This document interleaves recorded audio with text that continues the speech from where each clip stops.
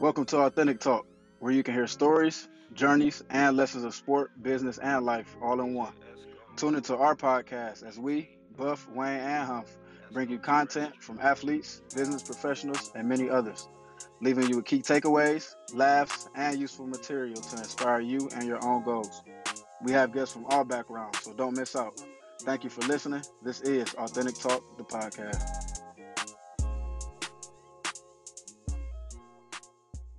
Ladies and gentlemen, welcome back to another episode of Authentic Talk the Podcast. You got me, myself, Wayne. You got Buff here, and you Yep. got Humphrey here. Buff, you got a guest. Yep. You do the introductions.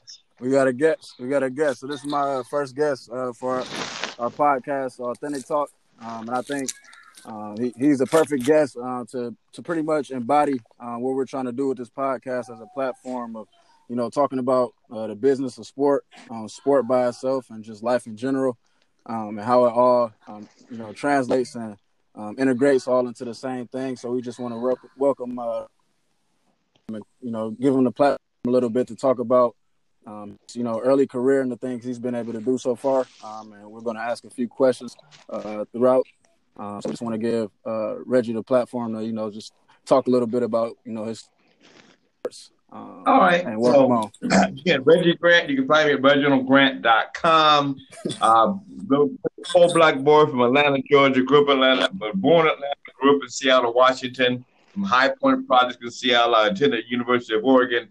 Played a little football, ran a little track, ran my way out of poverty by taking my behind the class and leveraging my athletic ability. So I attended the University of Oregon on a football scholarship. Was fortunate enough to be drafted by the Jets. Had some, time with the Jets, with Canada, and Miami, and leveraged that into other opportunities in business and education. Was a teacher for 17 years, and now I work with the NFL Players Congress. We have a license with the NFL where we actually work with the biggest manufacturer of licensed jackets outside China. So we do all of the NFL team jackets, all 32, and plus we manufactured all the other teams' jackets. And then we have a new apparel line that just came out. We just had a hit the ground today when football was football, and that's playerscongress.com. And that's owned and operated by former NFL players. And we have partnerships with other people. For example, I talked to the president of the Association for Professional Baseball Players, which is an organization started back when Babe Ruth was in the house. And they provide funding and support for former baseball players because, as most people do not understand, the pension stuff is all discombobulated. We were talking about 1,000 baseball players that don't get a pension. With the NFL, there have been 18 to 20,000 professional football players. About 6,000 to 7,000 of them actually get a pension. The other 14,000, 15,000 don't get a dime. So it's a discombobulated system. People don't understand the dynamics of the process. So I'm a businessman, facilitate some stuff, and so our kids can eat every day. So that's a little background on me. Again, I teach a sports management class at Boston College. I own part of a company, Athletes in Cannabis. That's Cannabis Pitch Live. I have another little entity. We do athletes, tech, and business around the country. Do some stuff with Jesse Jackson Group because they have a tech sector of sports and tech 2020 that's ran by Dr. Joseph Bryant out of the San Francisco, Oakland Bay area. And I'm a worker bee trying to get some stuff done. So I understand that how sports is connected to our lives, but it's all about the money. Exactly. Yep. Yes, indeed. I mean, and just hearing him explain a little bit, just about his background and all of the things that, he has his hands in. Before we get a little bit into, the business side of things, just want to backtrack a little bit about your upbringing. You said you've been from Atlanta. Talk a little bit about, just what Atlanta means to you and how that has, helped you grow into the man that you've been become today. Well, Atlanta was I'm older guy. So when Atlanta, during my time frame, my parents moved from Atlanta, Georgia to Seattle, Washington, 3,000 miles to give us opportunities So they put us on a train. My dad went out there. My mom followed him and brought the three of us. I was the oldest. I was about 6 years old. My brother was 2 and my sister 1. And we got on the train in 7 days on a train and from Atlanta to Seattle, from Greenbrier Project in Atlanta, Born and Grady Hospital. My parents moved 3,000 miles to give us an opportunity. Okay. And that's how I was able to leverage my athletic ability by going to class. Okay. And we used to go back to Atlanta when I was a kid, and it was a total different dynamic. In Seattle, we had opportunities. Did racism exist? Did we have challenges? Hell yeah. But the bottom line was we had more opportunities to be who we were as person and not be always persecuted and have so many struggles to deal with in terms of overt racism. There was always has been, and as I was telling my daughter today, the playing field is not level, but that doesn't matter. You still got to take care of it. Exactly. And the beauty of America with all our trials, tribulations, and drama is you can take the shit here. Yep. If you got heart and you wanted to focus and get it done, you can have a life. I'm just a poor black boy from Atlanta, Georgia. High Point Project in Seattle, Washington. But I've seen every major city in the United States of America and a few cities outside of the country. And 95% of the time, somebody else paid for me to go there. Right? This year, before the pandemic, I had been to Minnesota, Denver, and Washington, D.C. I was scheduled to go to Boston and some other places. But anyway, right? And most of the time, somebody else is underwriting that cost for me to go there and do my business. So again, this the land of opportunity. Is it fair? Is it even? Is it equitable? Hell no. But you still can go out and do your thing. You just have to grind. Take no prisoners. Be a beast.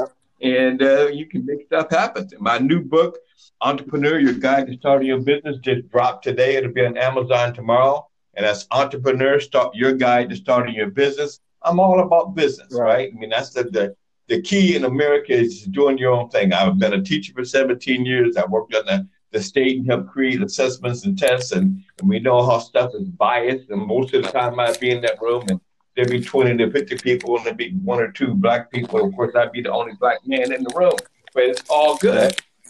You just have to do what you do at an exceptional high level.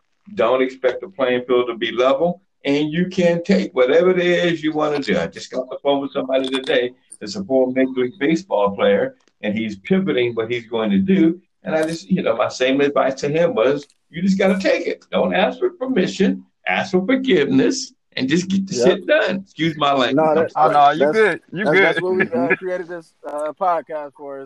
It's authentic talk for a reason, so you can pretty much say what you want to. So,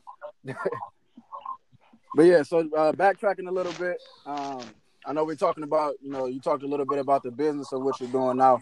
Talk about your time in college. As an athlete, as a cornerback at Oregon. I went to the University of Oregon when there wasn't that many of us in the room.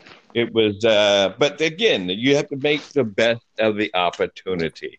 So I went to the University of Oregon. I played football. I could have ran track. I was all state in track coming out of Seattle.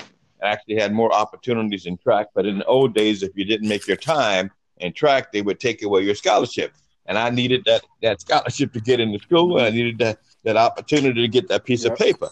The education was important and critical, but I needed that piece of paper to open the doors, right? And that's what a degree does. It doesn't validate that you're an expert. It doesn't validate that you're smart. I know PhDs that got the brain of a P, but they have that piece of paper to get you in the door. And that's what it's about. It's about opening the door of opportunity, getting in the door, and then executing what you need to do. So at the University of Oregon, I studied communications, but my minor was business and marketing and creative writing, and that's how I ended up becoming an English teacher. I took so many writing and creative writing classes that I was able to leverage that later on.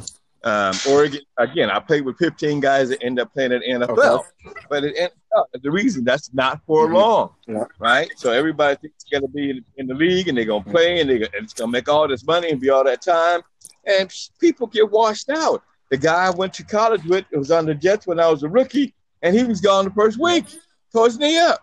There was a guy that got cut on the field. What was that practice? This is the old days. They cut his ass on the field. He got beat deep. The guys got beat deep 2 or 3 times. The defensive back coach says the next MF that gets beat deep is cut. He cut him. I just remember he was from Grambling. I'll never remember his name. All I know is he got cut. Now, my behind wouldn't go home. Right? I was the 4th of 5 defensive backs drafted. Out of the 12 they had corners they had, and the 5 safeties, they kept 3 corners of the 12, and they kept 3 safeties of the 5. So, the 2 of us were rookies. So it's about the competition there. And so at Oregon, I just facilitated my process, did the things I needed to do, took my behind the class, I get that piece of paper, and then I was able to have the opportunity to play a little bit of the league and understanding we didn't make the kind of money that they make now. Right? I think when I was a rookie, I got a $10,000 bonus and $29,000 base salary. I said that right. $39,000 is all I made. When I was a rookie in 1970, I made boo-boo. Yet I'm on the board of directors for the National Alliance of African American Athletes for the last 29 years. We presented the award for the premier African American male high school scholar athlete. So you've seen Myron Rowe, the guy that's a neurosurgeon over at Harvard, that's on the front lines that played in the league. He's one of our kids, and Jameis Winston, Haskins, Gerald McCoy. We put about 100 kids into the league through the Watkins Award. NAAAA. That's 4A's.com. So, I work with guys that help mentor those guys through the process, or the organization does. I was the chairman for 8 years and helped it to position itself so that we can, help those guys understand as to go through the process. Again, the shit is not level. The shit is not fair, but you have to leverage the opportunity and take care of it. Most definitely. Going off of that, like backtracking, you said you spent some time with the New York Jets. So can you tell me like your experience like in New York, especially going from Oregon to the big city of New York?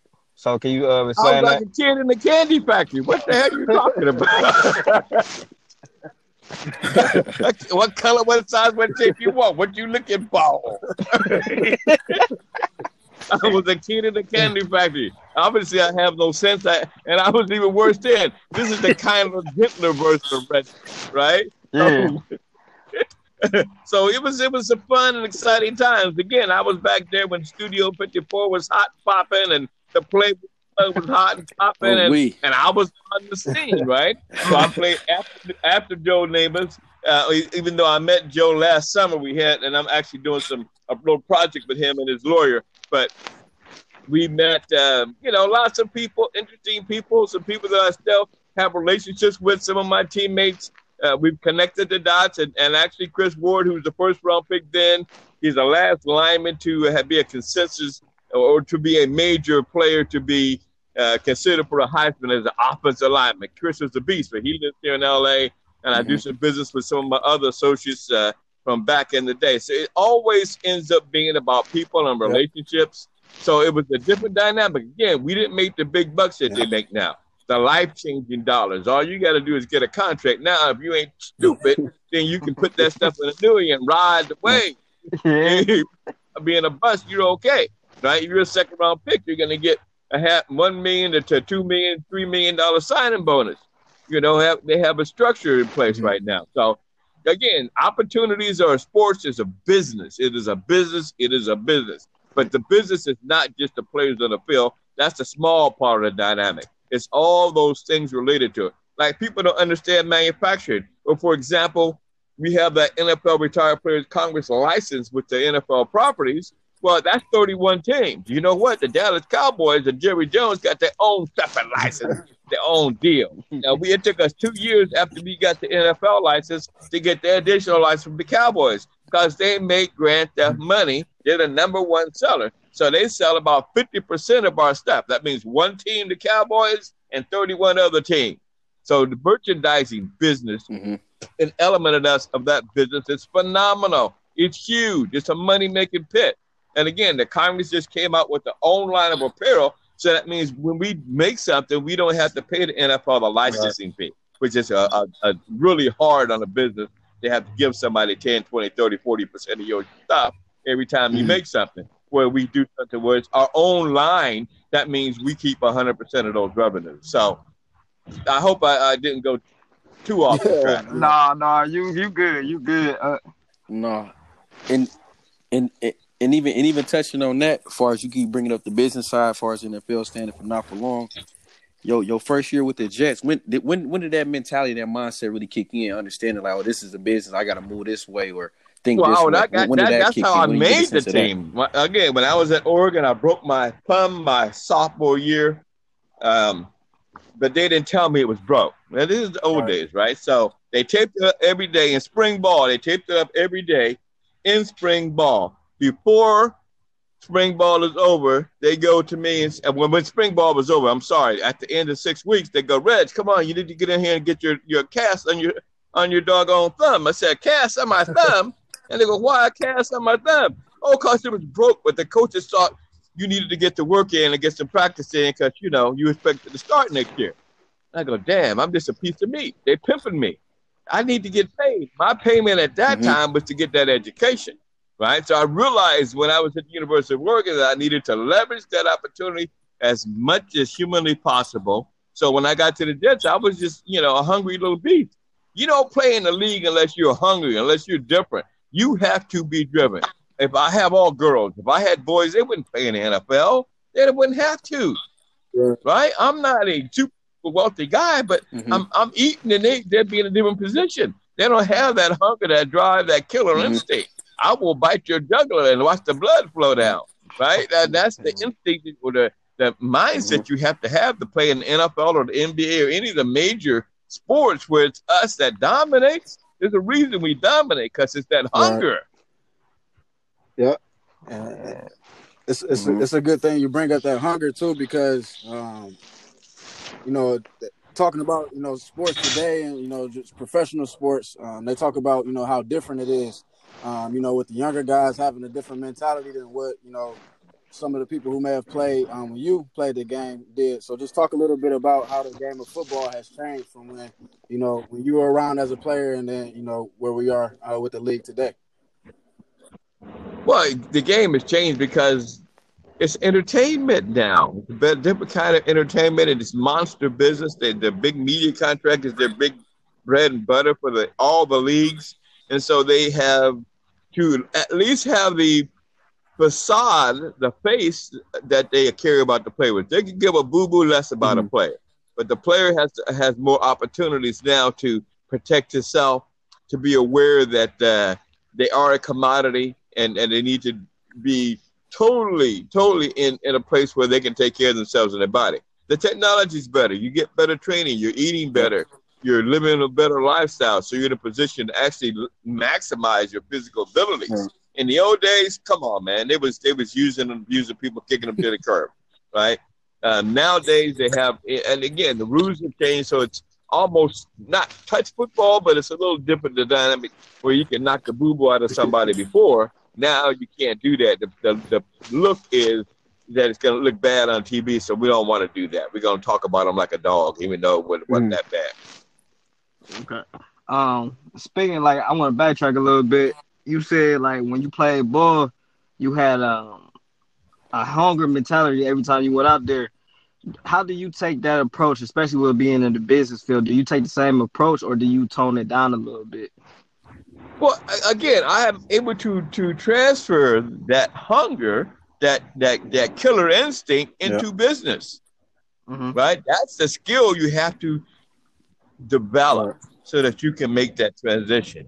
It's the same thing. Business is vicious. These people will steal your underwear, and people will kill their grandmama for some money. And I'm not even going to go into that whole, too much, but right, it's vicious in the business world. So you have to understand the mindset. You have to put it's, and again, I said it earlier about people. You have to have the right people around you.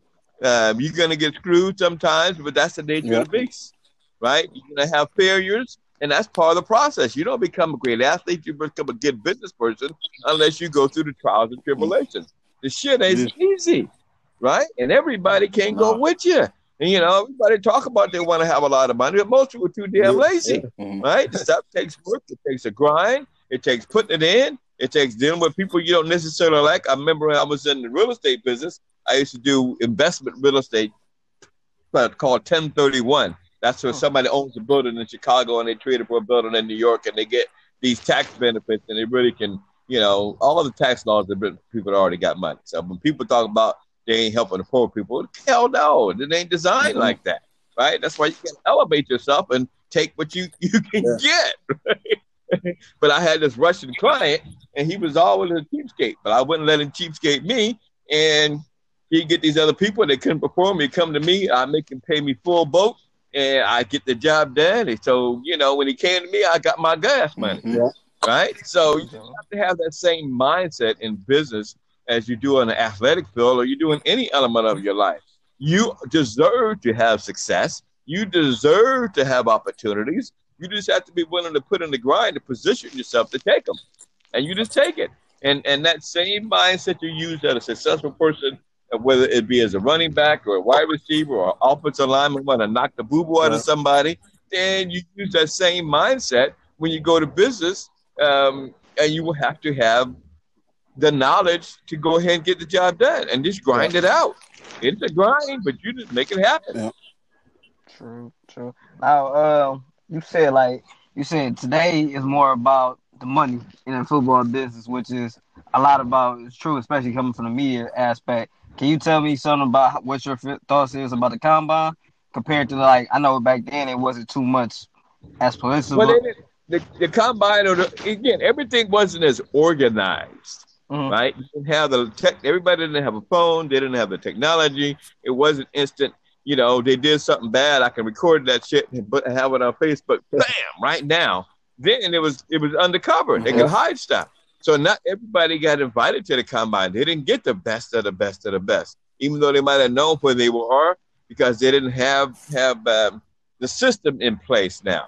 So the combine now just allows guys to showcase their talent in a different way, and it's a great opportunity for those to get invited. People still don't understand that, there's 7,000, 8,000 eligible seniors every year to go into the league. They only draft seven rounds, 32 teams, about 240 people. That's it. 252 or some number, right? So out of 7,000, they're going to draft 7,000 football players that are seniors or juniors, or 14,000 with the juniors that are eligible to go into the league. They only pick 250 of them. And then they give another 250 free agent contract. Right. So it's 0.03% that's going to actually get an opportunity to play. The money and opportunity is in ownership. It's in the owner of marketing or merchandising company. It's owning services that you provide to the stadium, to the construction company that builds the doggone stadium. The LA stadium's costing $3 billion? Now Kroc gonna make a grand theft amount of money, but he's spending $3 billion to build a stadium. That means he's gonna make many, many, many more. Right? The owners pay the players, right? That means they're making more money than they can pay 55 of them real money, plus they staff real money, and the stadium support and all them people real money. That means they're making real money. So then, before we get to the business side, probably one or two more questions about just sport and football. I know you probably played with some great players and probably admired some players. Probably admired some players, kind of growing up too. And as you, I'm sorry, say that again. So just wanted to before we. I missed the question. Before we transition into the business, gentlemen, can you hear me? Yeah, we hear you. Yep, can you hear us? Okay, I can hear you now. So before we transition to the business side of things, once again, just asking a few more questions about the sport. I know you probably played with some great players, and probably kind of looked up to some players as you grew older a little bit too. Whether it was a teammate or somebody you played against or watched playing, what was a player that you can name? You just admire his game, where you respected his game, and well, again, lots of great athletes, right? There was the athletes then were as good or better than some of them now because they had to be more tougher. There were less of us allowed to play. Like I worked with a guy, Marvin Fleming. He was the first guy to play in 5 Super Bowls, played in 5 with Green Bay, and played on an undefeated team, 72 team with the Dolphins. Talked to Marvin this morning. But he was, a great tight end. He's in the Green Bay Packers Hall of Fame. I remember watching him because he's a little older than I am, right? And him doing his thing, but they would only allow a certain number of us to be on the foot at the time, right? To even be on the team, right? I know the guys, Charlie Powell, who's since passed away, that fought Muhammad Ali. He was a pro boxer, fought 52 pro fights, and played 7 years in the NFL. You don't ever hear about Charlie Powell. I mean, there were some great athletes that did phenomenal things. I remember seeing Ali on TV when he was live and fresh and kicking people's butt. They hated him because he talked crazy, but it is what it is. Right. Yeah. So there were some phenomenal athletes. The athletes now just have more training. There's more understanding of what they need to take care of their bodies. And they have more exposure because of technology allows us to be more interconnected. Definitely. And moving forward with that, as far as, life after sports, can you talk about and touch on what was that transition like? 'Cause, a lot of guys now, even probably before that, have a hard time adjusting it and trying to find that second part of their life to keep them going, keep them young, keep them fresh, and just keep them active and just find them. Every guy after high school, college, pro, whenever you stop, it is a serious transitionary period. We all go through it. Some guys do it in a year or two. Some guys it takes them 10 or 20 years. Some guys never make that transition in a smart and smooth way. It is a difficult psychological transition because you put so much of you into being an exceptional athlete. It's a commitment for that excellence. That's why athletes tend to be successful in business if they can understand how to psychologically transfer that work ethic, that determination, that focus, that killer instinct into other things in their life, and they can be successful. But it's a difficult transition. Again, we all go through it. I don't care who you are. I don't care how much money you have or don't have. I don't care what level you got to. It is a difficult transition psychologically. Because your personality, your whole being of who you are is tied into that. I remember being in high school and somebody says, "What do you do?" I said, "I'm a football player." And I was. That was part of who I was as a person. And I had to learn that I had to be more than that. And it was bigger than that. And that's one of the advantages that young people have today is that you're exposed to so much more stuff. And I wanted to be a football player and I wanted to be a businessman. And I accomplished both of those at some level. I never thought I would be in teaching and be an educator for 17 years. That was a whole other dynamic. But just the opportunities that sports opened up for me, and it gives you a different kind of mindset if you leverage it to your advantage. Because it does put you in an advantage of different than other people. You're able to get up and do what you need to do every day. You didn't get up. Nobody had to make you get up and work out. Yeah. If somebody has to make you get and work out, you're not going to be an exceptional athlete. Because you get in the middle of that game and it's fourth quarter, it's you and me, and it's a mano. I'm going to beat your ass and you're going to beat mine. That's what it is. And you got to have that mindset in order to go to each next level. It's just a real difficult process psychologically. You have to prepare yourself that there's life after sports. And for me, I just understood that education was important because I own that shit. Right? I know that stuff. I've had white people say to me that, "Oh, you're smart for a black guy." I didn't know. Of course. Yeah. That was not your expectation, but it was mine. Yeah, they don't never expect that. So, that's real. And that's happened more than once in some spaces because, a lot of times I was early in the software business and the internet started up in 96, 97, 98. I worked on when Microsoft and when you use undos in Microsoft Word, I worked for the company that invented that. They had a word processor that you could type in 35 different languages. I was, in that space, and there weren't a lot of us. So there were some of us now. When you use .com, .org, .edu, that was by some brothers out of Philadelphia, Washington, D.C. areas came up with that. So we're always in the game. There might not be a lot of us on the front, but we're always in the game or behind the scenes making stuff happen. Mm-hmm. And even like you said, you keep saying the word hunger. You said that a couple of times, and just going back and touching on the life after sports. you feel like just having that advantage, being in the sports setting all your life, helps you? Yes, it's an advantage, but you have to be. I'm sorry, I'm in my backyard in Los Angeles. Are you all right? That's all right. We just drove over with a helicopter. Yeah, you had to have hunger, man. Right? The success in life is about a desire to go get shit done. If you look at Shaq's stuff that he's got on TV and he talks about his stuff, he's got $1 zillion now, right? But he still got that athlete's hunger, and he keeps that focus. And it's hard for his kids to be a super athlete because they don't have to have that same hunger. They didn't have that hunger growing up. They didn't miss no meals. They didn't have no, right? So, he's trying to instill it in them, but he still has it. And that's why he's on the board of directors of Papa John's. They was in bad shape to have to bring him on there. They never had no black folks on Papa John's board of directors to bring him in there. But he has the type of mindset that he can go in and make a difference and make himself a whole bunch of money because he'll be able to turn that company around. It's the killer's instinct. Yeah. And that's probably why he and Kobe had conflict, because they were both type A killer instinct people. Right. It's true. And that's just something that's, like you said, that's just, I feel like just missing a lot in athletes today, or just, young minorities and young black men today. But they get confused. Yeah. They think the NFL's level. They think they got a couple of pennies. I played golf. I used to own a site for 18 years called AfroGolf.com. So I used to get to go to all the country clubs and play for free and do all that stuff. Plus, I play in some celebrity tournaments. So, you go up in there, and I know the rules of the game.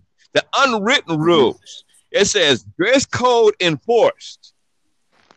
What the hell does that mean? They don't tell me, well, I got to have T-shirt. No, it says dress code enforced. So that's some coded shit.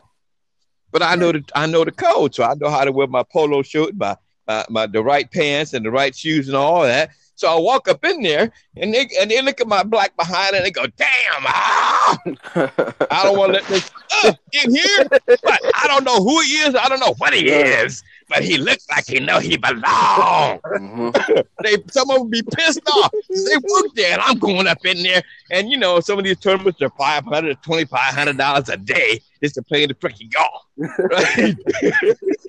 But it's unwritten rules you got to learn of the game, right? And these young people think that they're playing field is level. Hell no, it ain't level. In '98, I went to the Masters in Augusta. Right, I'm walking the day before they play, and I'm walking the field because I had one of the passes. I belonged to a group in San Diego called Contact Golf. It was a grand or two to join. You had to pay a couple $100 a month. You could only be a president or a vice president of a company, right? So I'm the only black damn member in the group. Right, there's 500 people in the organization. They have a drawing. My ass went the damn trip to Augusta. Booyah! San Diego, I got to go to Augusta. The ticket was $2,500 to $3,000. Now they're $35,000 just to walk around and look at the shit. This ain't playing. You just get to walk around and look to pay my airfare, my hotel, and all that. So I'm walking the grounds to Augusta. And there's one black kid out there. He sees me, so he comes over and have a conversation. It turns out his dad is the head maitre d'. He got a PhD, right? And this is 1998. He's making $150,000 a year as the head maitre d' at the Augusta. But he walked over and had a conversation with him because they don't see us on the field out there walking around in Augusta. Right. They think the playing field people get confused. I think it's even. No. They're still behind the door shit. They're still racist shit. They're still knucklehead people. Can you have a great life? Yes. Are all white people bad? Hell no. Right? But there is that faction. There is that reality that shit ain't level, and you ain't considered equal by many of these people. So they just have to be aware, cognizant. You get confused. I know I'm in my car and driving around LA. Shit, I don't give a shit about how many degrees I got and how much little stuff I got. I gotta be aware because they put my ass over there liable to shoot my ass anyway. I'm still black, no matter where I'm at in America. Still black. They don't care. They don't care. That piece of paper, all them accolades, I don't mean a thing to them. Come on, man. And it only takes that one guy to be a fool. Yeah, I mean, and it's not to say most cops ain't bad. It's just that little percentage of them that got a gun and a license to shoot a motherfucker. Excuse my language. You got me all discombobulated. Man, you good. But no, I mean, I got a question. I was gonna say, I got a question to talk about the business part of size everything. You started esports instructions. Can you explain what was your whole mindset making that up? Man, you had to be aware. I was talking to a former baseball player shortly, a little bit ago, right? Of what's going on and where stuff's going to go. So back in 1998, I ended up owning a company. We started ePlaybook, Football Basics 101. We did a gamified esports shit back in 1998. That's how far ahead of the curve we were. But it was dial-up. It wasn't no high-speed internet, no G3, no G4, no G5 coming around. This is a phone line. And so, you just see where the trends are going and position yourself, right? So I just saw, they said, talk about this game stuff. I walked in a room, they had this internet stuff, and I get shit. They didn't create a whole new money cycle. This is where the money's going to be. And I just kind of followed that process, right? And so you just have to be aware of what the trends are in the world and what's going to happen. We're in a new dynamic. We got a pandemic going on. Pandemic, they had the same shit in 1918. This shit ain't new. They just, they just want to be ignorant and think, oh, no. Shit goes in cycles, up, down. Every 100 years, they're going to have something that they don't know how to deal with. And it's going to hit us and all that stuff. And as a business person, you just want to be aware, and you're just a person in general, of what's going on. If you can be aware and kind of get a little ahead of the curve, then you might make a penny or two. I done made money, lost money, but it's the process. It's my shit. I done done it. Didn't nobody give me boo-boo. So ain't nobody tell me how to do my stuff. But you just have to be cognizant and aware of what's going on. Position yourself to facilitate things that are going to happen. I just I need some gas money, and I have 100,000 barcodes, right? So I bought them back in 1998. Well, that's worth 4 or 5 months worth of mortgage payment now, right? So I need to sell them this week, right? Right? But I bought them. I ain't done nothing with them. Now I need some gas money. Boom. One of my other buddies, he does coins, right? So he wanted to buy a place in Hawaii. So he said, okay, I'm going to liquidate some of my coins. And I'm going to buy me a piece of land in Hawaii and build me a new damn house. That's how many coins he got, right? So you just have to figure out your space and just do a little bit of something. As long as you're doing something, the rest of the shit will come clean, right? You'll figure out how to position yourself. So when I started esports instruction, again, I worked with that company, Nice Software. I helped them do $1.8 million selling a $99 product in 18 months. They didn't want to pay them my bonus. So I said, F you, and I left them, right? Dan Audick, who was the starting left tackle for the 49ers when they won the first Super Bowl in 1980, and I ain't even going to go into that, but he was my partner, so we went out and started our own little deal, and we sold some products and made a little money, and partnerships don't always work, but it's okay, right? I got some experience. When I got that job at Nice's, let me backtrack a little bit. When I got the job at Nice's, I got it because I had been in the internet business, and I said, I need to know this software shit. So how can I learn it? Well, you can't just take a class. No, shit, let me go get a job where somebody pay my ass to learn this shit. All right, so they paid me $50,000 plus bonuses to go and do that shit. And I took less than the other person, but I had a different mission. My mission was to get the damn knowledge so I could do my own shit, right? Because knowledge is power. So you put it on left or not, I got the knowledge to go with me wherever I go, right? So I did that. I helped them make a lot of money, right? They didn't want to pay them my bonus. They was cheap people. They didn't understand. It always ends up being about people, right? They should be a $2 billion or $20 billion company. They're still a little tiny company almost out of business because they never valued their people. So I worked for them, and then, it pissed me off after they didn't want to give me my little bonus. And so Dan and I started that company. We did our things for a couple of years. The .com market went belly up, and then I ended up going and doing my own thing, and that's how I ended up starting esportsinstruction.com. Off and on for, like I said, I started that in 2000. I was in space in 96, 97, 98, 99. I worked for Nisus, and then working and doing my own little thing with Dan as my partner. We did our first gamified esports product, and then we've done various projects over the years. And the last couple of years, we've been doing athletes, tech, and business, like a mini Shark Tank type thing around the country, and in about 4 to 8 cities per year. So you just evolve. I had a license with the Rose Bowl one year. You just leverage opportunities. And I got that license because I had a relationship with somebody that opened the door to something else. And he got me that doggone license, and I was able to go ahead and sell these little mini footballs licensed by the Rose Bowl, make some money a couple of years, right? Facilitate the stuff. So you just have to position yourself mentally, just be aware of what's going on. You read stuff. Don't just look at the videos. You're reading stuff, and you and see where the trends are going. You position yourself to make a little money and keep eating. Our kids ain't missed a pill.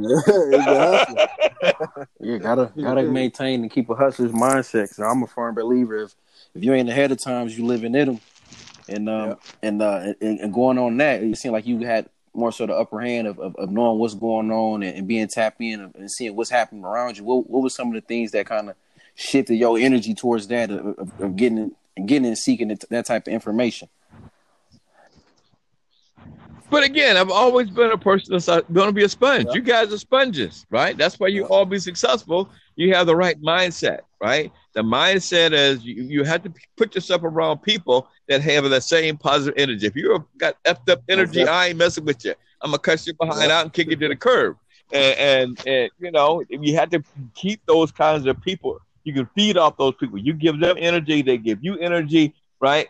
And that allows you to grow and be productive. And they'll tell you the truth. Your ass is doing the wrong damn thing. This is what you need to do. Okay, let me step back and look at this, right? And you have to have those. And that's the problem with the president, right? He has too much tunnel vision, and he got too many people around him that tell him they kiss asses, right? You need people around you that are going to tell you, look, Reg, you need to do A, B, C, D. So again, like I said, I deal with Marvin Fleming, and I deal, who's Super Bowl champ 4 times, and I deal with Harold Jackson. 17 years he played in the league. He's 5'10", right? Bob Grant, Super Bowl 5 champion. I hang with people that facilitate the stuff. I got business partners that are Caucasian. Right? I got the partners out of New York. I got this lady out of Florida called and said, "Your partner, he's a beast. He's an animal." I said, "Yes, we make money together." Right? He's a beast. I can do. Hey, we make money. Okay, right? He ain't nice. He ain't smooth, but he's a grinder. Right? He's a good person. He don't cheat me and none of that. So I can deal with that. I don't want to deal with nobody whining. No. You want to facilitate and put yourself with people that are going to elevate you. You don't want to be the smartest person in the room. Right? Then you got issues. You want to be putting yourself in rooms where you get challenged, where you can grow. In my new book, I talk about growth. I read a book that talks about the client is the center of everything, right? You're not thinking about who you're selling to, and you ain't going to sell boo-boo, right? Like I said, I took Nisus from $186 to $1.8 million. I had a zero budget, but I got us in 14 Apple magazines. I did a doggone. We was competitors for Apple for Microsoft Word at the time, and I got us in the 14 magazines for free. We gave away a $10 version of our product. I made everybody sign up for an email list. So at the end of 2 years, they had 50,000 people on the email list, and we had sold almost $2 million in product. And I had one of my salespeople. They didn't want to pay him $216 on $30,000 he wouldn't collect a day. He hadn't collected for 5 years. All right. So of course I gave him the $216. So, but anyway, it's about people. It's about people. It's not about networking. It's about evolving relationships. People that you in relationships, you have to be in a room. I was at Hollywood, or what do they call it? AI Showcase in Beverly Hills 2 years ago. And one of the guys, it was a movie deal related to the artificial intelligence and how it's affecting and growing and all that stuff. And one of the guys said, you got to be in the room. It doesn't matter if you're the janitor or the guy speaking. If you're in the room, you might meet somebody and you might learn something. And now the room can be virtual. Now the room can be, we can have a conversation on the phone, right? Or we can have a Zoom conference, Or, physically, I've gotten on a plane and I was like, oh, and I got in the plane and flew to New York or Washington or Miami or whatever the hell I had to go and had a meet with somebody. When I had that software company, we were developing software. We spent $150,000, and out of 250 startup companies, we was number 3, and competing against 2 that had spent $25 million. But I used to get in a plane in San Diego, fly to San Francisco, get in the rent-a-car, drive 2.5 hours to Yucaipa, meet with my software developers for a half hour, and then roll back down the hill. That was my trip. So I spent all day getting up there and getting down just to have that half-hour meeting. But I was able to develop multi-million-dollar worth of value software for less than $100,000. Yeah. Right? So you got to position yourself. You got to leverage your opportunities and leverage your knowledge. It's all about the grind. It always ends being about the grind. And you can compete with anybody. We are the purveyors of popular culture around the world. Why are we the purveyors? Because we're the most creative people. Who the heck else could have survived what we survived as a people and thrive? Again, we are the purveyors of popular culture around the world. Right? And that is because we are, as a people, are driven to make things happen. And we don't let anything stop us. And sometimes our kids forget that. Right? That this stuff didn't come free. They stuck them dogs on them, and I can't watch certain movies. I couldn't go to the African American Museum. I don't need to see that. That just makes me angry. I don't need to be angry. I just need to focus my energy. Then I'm pissed off and want to slap somebody. I don't need to slap nobody. I need to be going to jail today. I mean, it's good that you say that too, because I think at the end of the day, a lot of our youth, in our communities, it's really just that we taught the wrong things at the end of the day. So I'm just glad that you able to put it in perspective of how important it is to be able to just put yourself in position for the things that you want to. And like you said, just being an expert in the industry, when you're an expert, you're able to predict industry trends like you have. So just talk a little bit about, how we're taught as kids. Everything should be self-made, and we should do everything ourselves, but then having that balance of, like you said, not being the smartest person in the room and allowing others to help you get there too. Okay, step around other people that are going to help elevate you, right? That's one of the things that's important, is to put yourself in a position where people can add value to you, you can add value to them. And I'm always learning, even at my age. I'm learning every doggone day. I'm reading stuff every day. I'm putting new information. When I taught high school and middle school English for 17 years, right? I always have my business thing though, right? And so I would learn stuff from the kids every day. Oh, shoot, a different perspective. Now, did I teach them and add value to their lives? A lot of times, right? But they added value to mine. So yes, you had to keep understanding that you want to put knowledge is power. You own whatever you have on your brain, you own, right? You need academic skills so that you can navigate the process, so you can get in the room and produce and show them how exceptional you are. Yeah. Now, you said you were a teacher for about 17 years. What went into that decision that you was like, I'm about to become a teacher? I know you said you did a lot of writing, like you did creative writing when you was in college, and you minored in business administration. Tell me, like, what made you go into the teaching business? My ass went going to teaching. When I went to teaching, my friends go, "You a shark, man! You kill shit." Right? 2003, I was in a Time magazine when I became a teacher. Right? People making a transition from other industries successfully, and I wasn't expected to do that. But you pivot, you adapt, you adjust. Right? Never in my wildest dreams did I expect I would be a teacher for a day, a week, a month, and let alone 17 years. Right? Because you're dealing with a lot of dysfunctional, knucklehead people. Now, inherently, most of the people who care about the kids and then want to help them, some of them just ain't got skills to understand our kids. And a lot of times I taught urban kids, right? Black and brown kids. And then I also taught international students for 10 years. I had a contract. But again, before I go up into that, I did not plan on going into that. The opportunity opened. I had gotten rid of the software company, moved to LA, decided going to have some kids with my wife. I wasn't having no kids because I was selfish and self-centered. So that's how I ended up teaching. Right? So I saw a sign. I went and said, let me go do. I had taken all them classes. I was qualified to do it. I get in it. And again, you try to do everything at a high level and do it exceptional. The state of California, I end up doing a good job and ended up, again, being on the state board that actually created the assessments for the test, right? The state high school exam when they had that in 2011, and then the test that people take when they're a second language learner. I even, worked on that team for 3 or 4 times. Actually, even earlier this year, I was in Sacramento. So you just, do everything you do at a high level, and the rest of it just falls in place. No, my ass did not plan on teaching, and especially for 17 years.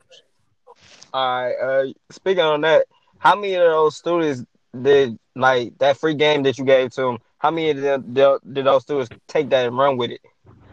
Oh, no. I have students I got a postcard from the Vatican one time. One of my students, sent me a postcard saying, "Thank you, Mr. Grant." You touch people. You have an impact on people's lives. It's a positive thing, right? But that's some hard-ass shit, right? It's draining. It's psychologically draining. It's emotionally draining. It's physically draining. It's a hard deal. But again, you impact people in a positive way, and I got, some return on that as well. So I helped a lot of people, right? But I'm glad I'm not doing that every day. I still teach a class at Boston College. You want to try to do things at a high level. I taught international students for 15 years. When I say international, it's actually international from Paris and Brazil and all over the world. I taught English as a second language students. Part of that process, I taught a group that came from Paris, French Jewish kids, every summer. And then I left the company that I was working with. And as a result, 2 years later, they find me. And I had a contract for 7 years. I won't be here this summer, but I had a contract for 7 years where I actually was they had about 80 kids here in LA, in Miami. They come over every year to the American Jewish University, and I have 5, 6 teachers working for me, and we provide their summer program for them. And they, for 3 hours, we teach them their English and all that stuff, and then they go off there and go to Rodeo Drive. But I got that contract as a result of doing an exceptional job when I was working for that other company. They came and found me, right? And then I got the contract, had that contract for 7 years. And then I also teach a class like at Boston College, right? A sports management class. Again, I met somebody else that opened the door. I did a good job, and that led to that position. And now this summer, I'll be teaching that class remotely from my living room, my house. And when it comes to that, as far as teaching and in the business side, which one do you think that comes more natural to you? Which one's more you more? I don't say more passionate about, but it's just that much more easy. Well, again, everything you do, you just kind of evolve. And if you try to do everything at a high level, do it exceptionally well, and it just becomes part of who you are. When you're teaching, you're empowering people, which empowers you. So when you empower somebody else, that gives you energy back. Life is not that complicated. People make it complicated. You help people. It's amazing how much you'll get back from just giving something to somebody. Right now, that doesn't mean you should be getting pimped and not getting paid, right?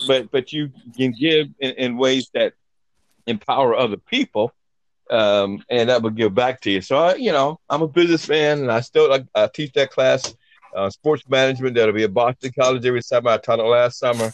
Of course, there's 250 people there in that program, all around the world, and there were only 6 of us. I 250, right? And I was only one teacher that looked like us, right? But my class was full. And for those that's listening, how can they, tap in and be a part of this class?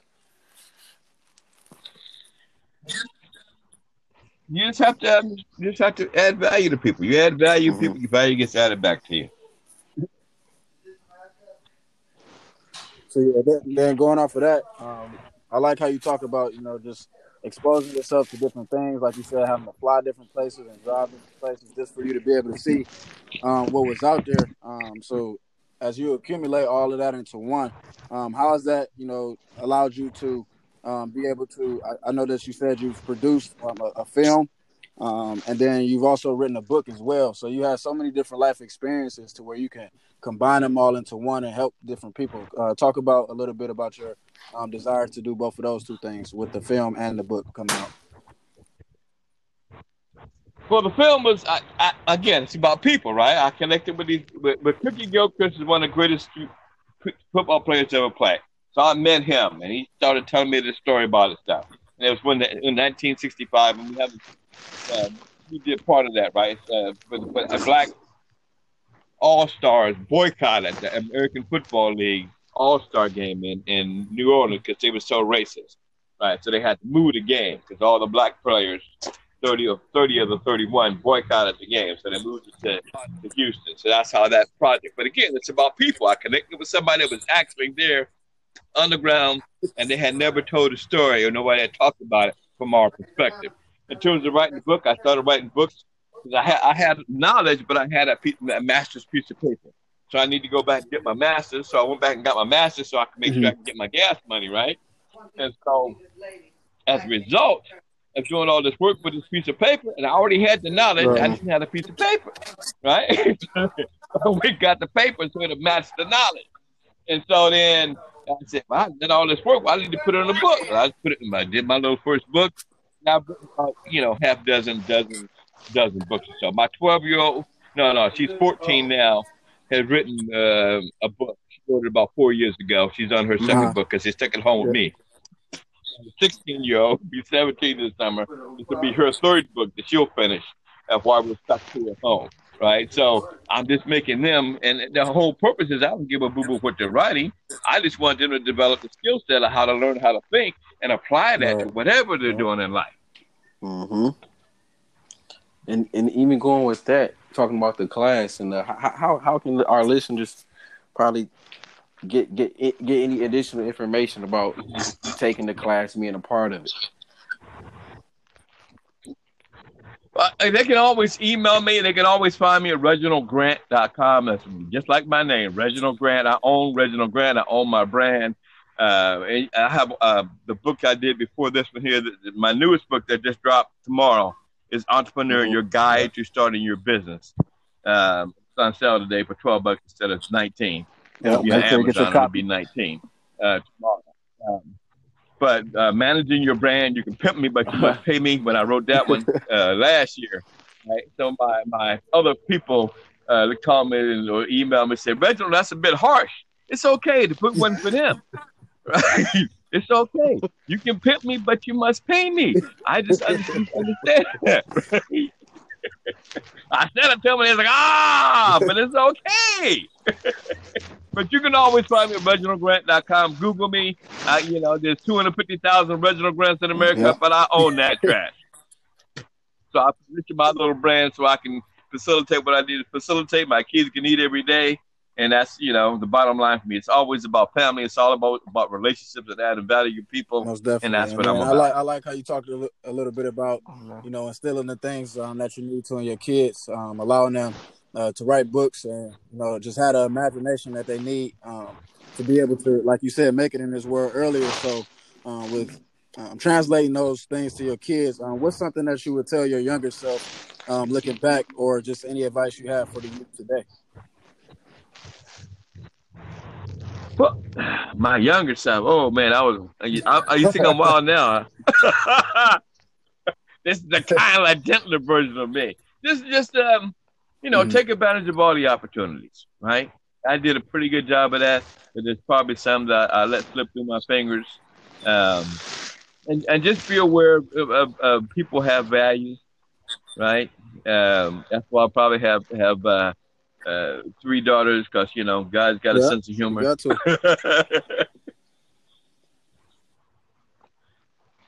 Well, I got a question before we get in this last segment. I just gotta know, since you played in the NFL, you played football a lot.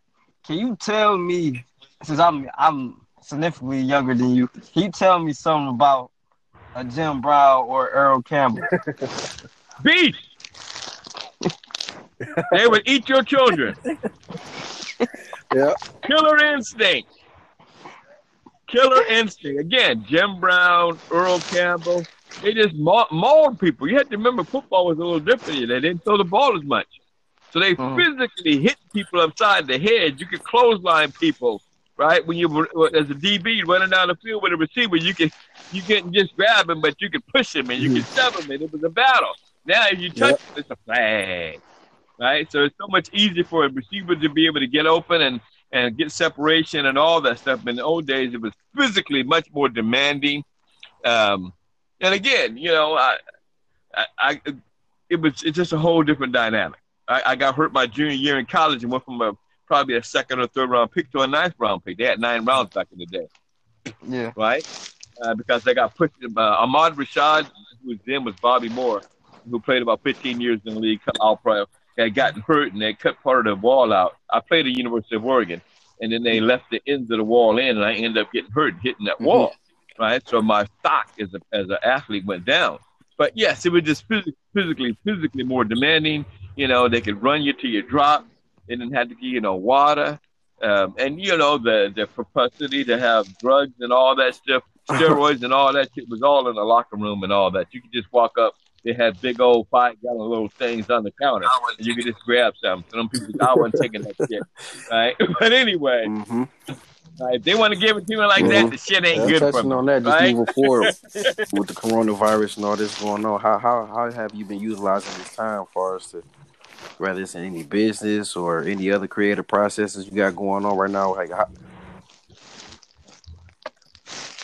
Come on, man! I'm grinding. This is I'm making stuff happen. I gotta, I was in Washington D.C. the 14th of March. We had our Watkins Award, the 29th annual, and we pulled it off. And then got in the plane and got my happy behind. And I'm there. I'm like, okay, they finna lock this down. What I need to do? So I created my own podcast. So I got a podcast that I'm doing now once or twice a week, just talking to people, having conversations. We can get on that. I don't talk as long as we do here. Just quick tidbits of information. I got Zoom where we're doing online webinars a couple of times. They got a new webinar that'll start a week from Friday. That is how to start your business. So you can have a conversation with me, get online, and we can talk for 4 weeks and help you guide you through that process of taking that idea and turning it into something where you can eat, right? And it's all about eating, and it's all about having your own stuff, right? So I've had jobs, but I always had my own stuff that I owned. So when they piss me off, which is usually after a year or two, right, I get to tell them I'm out. Right? Just having that leverage. I'm out. I'm gone. Right? I had always had my little stuff going on.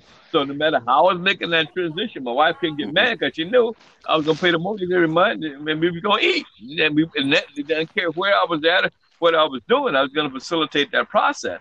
So this here for me has just been a windfall in terms of I'm able to grind some stuff out. It's hard for the kids to be confined and not being able to have that social interaction, but it's also a blessing if you're on your kids and help them facilitate the process and continue to make sure that they get their stuff done.